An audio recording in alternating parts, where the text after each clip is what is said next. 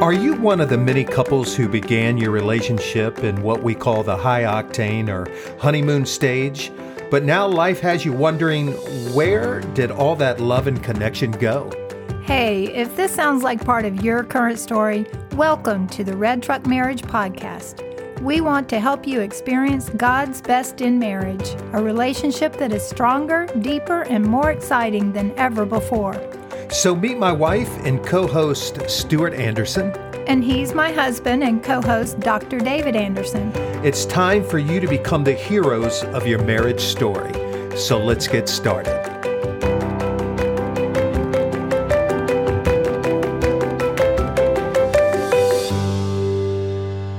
Hey, everybody, and welcome to the Red Truck Marriage Podcast. Yes, it's so good to be back with you today. We said in our last episode on how to break free from marital conflict that we were going to talk about the effects of resentment on intimacy. And listen, this is so important. This topic you'll hear about again and again, and I'm going to encourage you to listen to this episode twice because it is so important in relationships. You know, thanks for saying that, Stuart. It is important. And like a lot of this content, we believe, just last night, we got, somebody reached out to us, one of our listeners, and we always love it when we hear things like this. This is what this person said, that they basically like summarized, you know, what they heard in one of our episodes. And then they talked about how they're trying to put legs on like what they heard, how to really manifest it in their own lives and in their marriages. So, folks, please, by all means, keep shooting that feedback to us. It's so good to hear stories of people really trying to apply what we believe is good and right when it comes to marriages. Oh, absolutely. That's so encouraging when we hear that people are actually taking action on the strategies that we share. So we hope that this blesses you that way too. And please, one way that you can do that is by all means, after you listen to a podcast episode, be sure to write a review about how it's impacting you right there on the platform and give it a review, because what that does is it expands like the listening audience, because Apple Podcasts and all those other platforms will, when there are reviews and those kinds of things, engagement, they will make sure that even more people get exposed to it. So help the Red Truck Marriage Podcast out by making sure that you give reviews and ratings for it. We would really appreciate that. So back to this topic of resentment. I want to start by defining what resentment is. There's been so much written about resentment. There are studies, and my goodness, if you were to Google it, you would see all these different hits about different people's take on what resentment is, and also where it comes from and its effects on the person or persons that are holding the resentment, and also the impact it has on relationships. In short, it's not simply the emotion of anger. Oftentimes when we think of resentment, we think anger. Because, look, resentment has a cognitive aspect to it, a thinking aspect to it. And what we mean by that is our narrative drives the feeling of resentment. So whether the narrative is real or perceived, for example, that we have been wronged or perpetrated against, like that's what really matters. And we're going to talk about that in a minute. So what am I saying? That resentment has a cognitive aspect to it, a narrative aspect to it. And that narrative is either perceived, irrational, or real. That is something that is rational and true. Yes, and David, that sense of being wronged when you're dealing with resentment, it can be in the form of just feeling humiliated or devalued, being made to think that you're less than, or even when you're ignored. It just comes out in so many different ways. And I think you're spot on with that, Stuart. And look, one thing we know for sure, resentment will serve as a great obstacle to having intimacy in your marriage. Yes, and that's why it's so important to talk about this today. What we know for sure is that no one is exempt for having to navigate resentment from time to time. We do it ourselves. The problem is where couples get into trouble is when this resentment doesn't get identified and not communicated, and the feelings just get stored away, get harbored.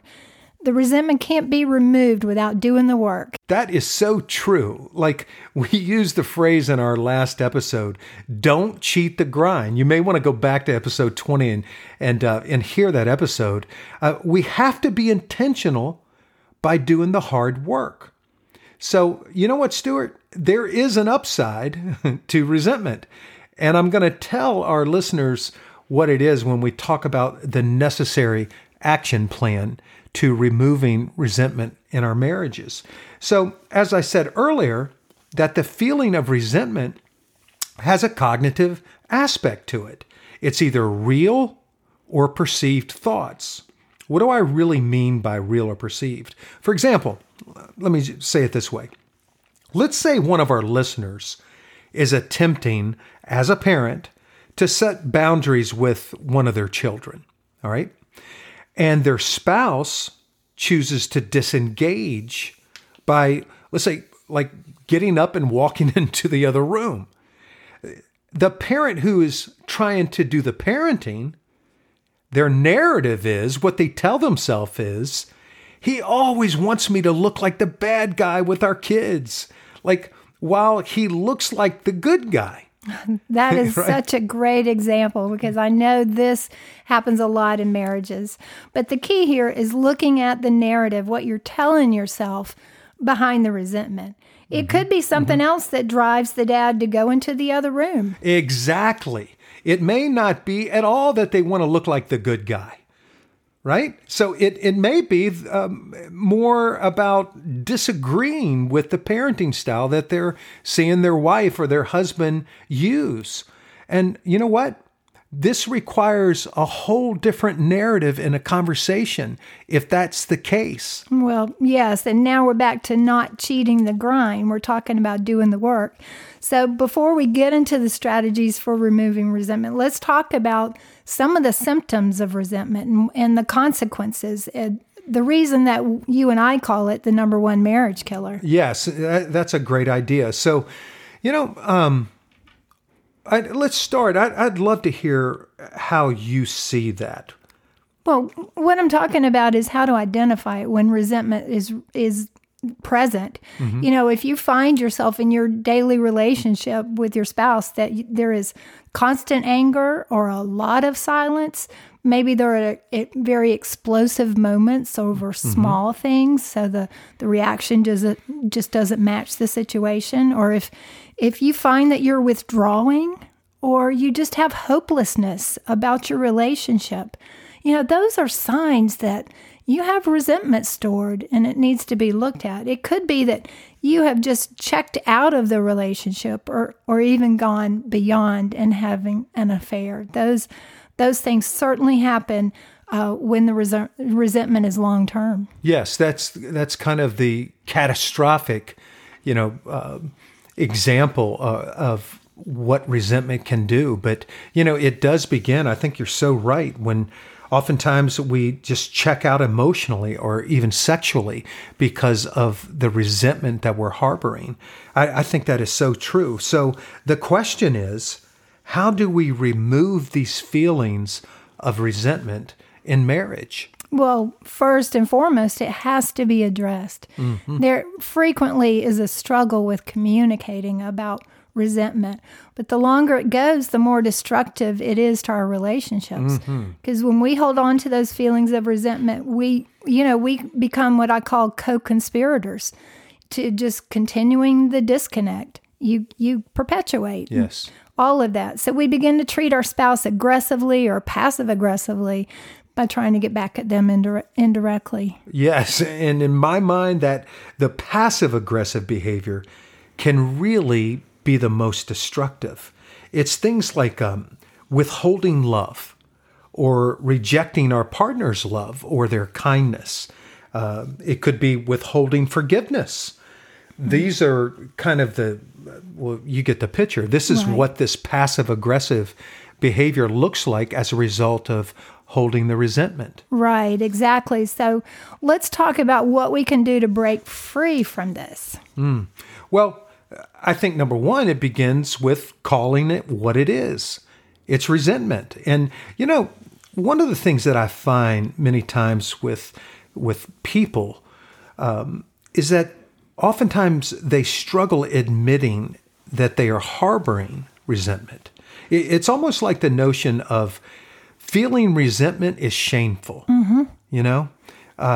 versus seeing it as a very human but destructive condition.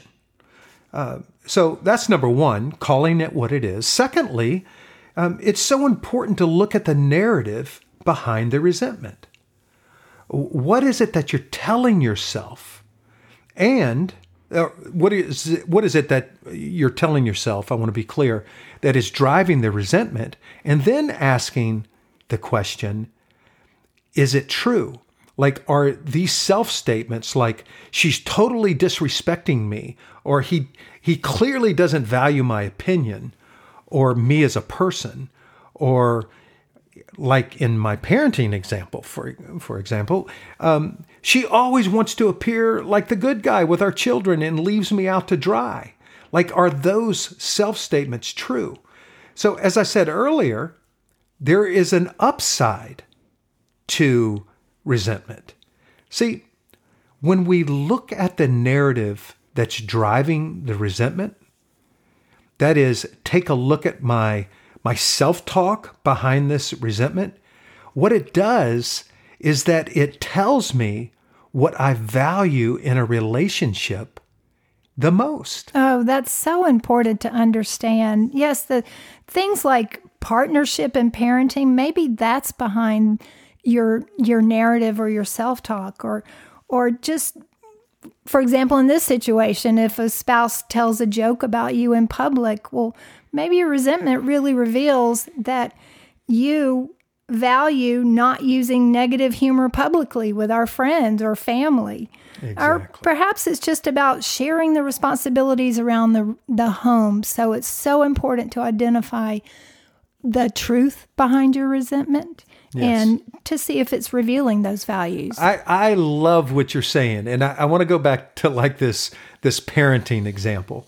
If I'm harboring resentment, if I feel resentment towards Stuart, because when I'm trying to parent, she walks out of the room, right, and leaves me high and dry, looking like the bad guy. If that is my self-talk, my narrative, then what that tells me, what that exposes, if you will, is that I value oneness in parenting. I value a one voice, right? Partnership when it comes to raising our children. And I just think that is so much of an upside. Oh, it sure is. It sure is. But then let's talk about communicating that and how important that is to this process. Yeah. So when those values are identified, like what is it that I really value in relationships? Now it's time to communicate them to our spouse. So often, like I see with couples that they expect their spouse to just know these things, like, or watch us mind read those things. Oh, we often expect that in our relationships, the mind reading part, and it just doesn't happen. Well, here's the thing. Like, every time I think I'm absolutely reading Stuart's mind, right, and I check out, like, what I believe she's thinking, generally I'm wrong. Right. Right. So Me too. I'm not a mind reader. And look, if you are on the other end of a conversation, the listener, that is listening to what your spouse is saying, that is driving their resentment and therefore what it is that they value, it's important to receive that which you are hearing, like with a desire to understand them, like understand what's being said.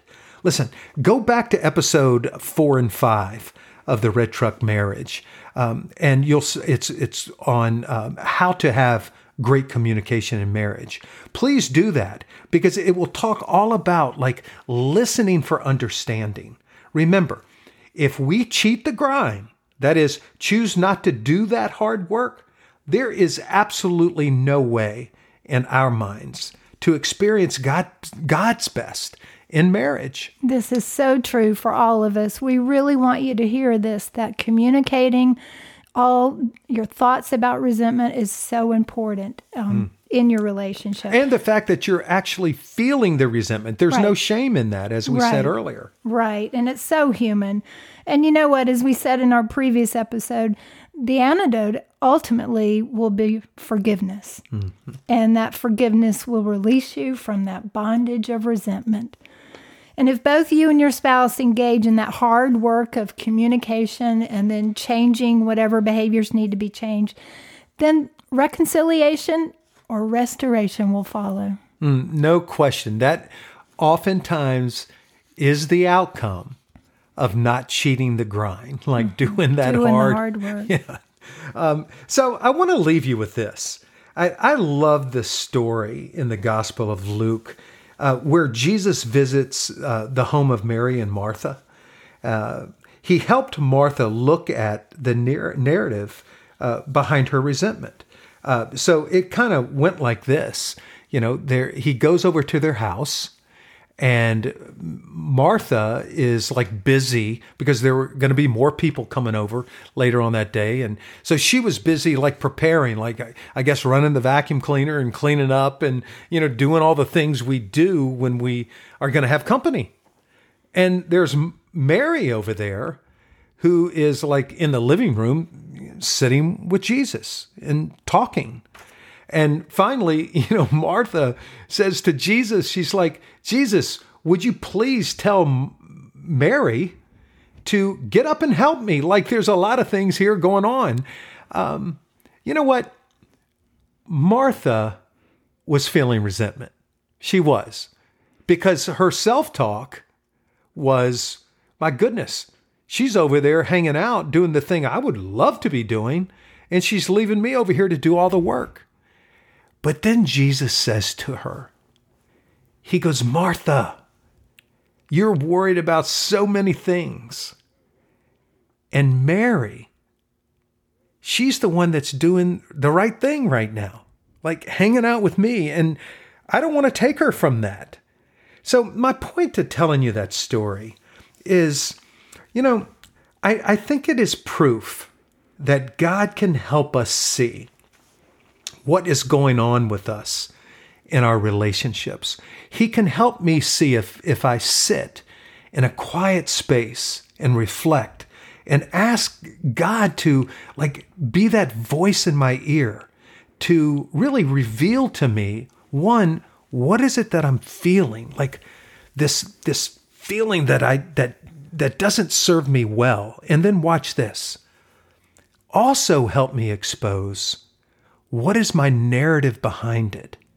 And frankly, deciding or discerning, which is one of my favorite power words, is what I'm telling myself true. What a great story right now. And, I think my favorite part of that is that Martha felt so comfortable to engage Jesus at that moment. Exactly. Of resentment. She was probably, it was like, you know what? All right, Jesus is going to have my back on this. Right. Like, will you please tell her to get up? Right. But she started to communicate. That's good. Exactly. So that leads us right into our call to actions. Today, we want you to remember these things, to ask and do these things. Ask yourself, if resentment is behind the times that you are sensing some disconnect. And if you find that that's true, then look at the narrative behind those feelings. Ask, is it true? And then what values does my narrative expose? Mm-hmm. And finally, that'll take you to having a conversation about the resentment. Ask your spouse to enter into that conversation with you. And remember, it's not for the purpose of blaming, but it's for reconciliation and removing the resentment. And you know what, folks? When we have those hard conversations like that, instead of avoiding them, allow yourself to have this narrative that will give you hope that doing this hard work will result in a deeper, more satisfying relationship. I mean, Stuart and I were on a call not long ago with a couple, and we saw that in real life. Like, they were doing this hard work and frankly saying some things that were very, very hard for the other to hear. But what we saw was like a restoration right before our eyes. Like we saw this freedom that was being birthed, if you will. Right. And it came out of doing that hard work. What you're describing is just another way to drive the red truck in our marriages today. It absolutely is. Bye for now.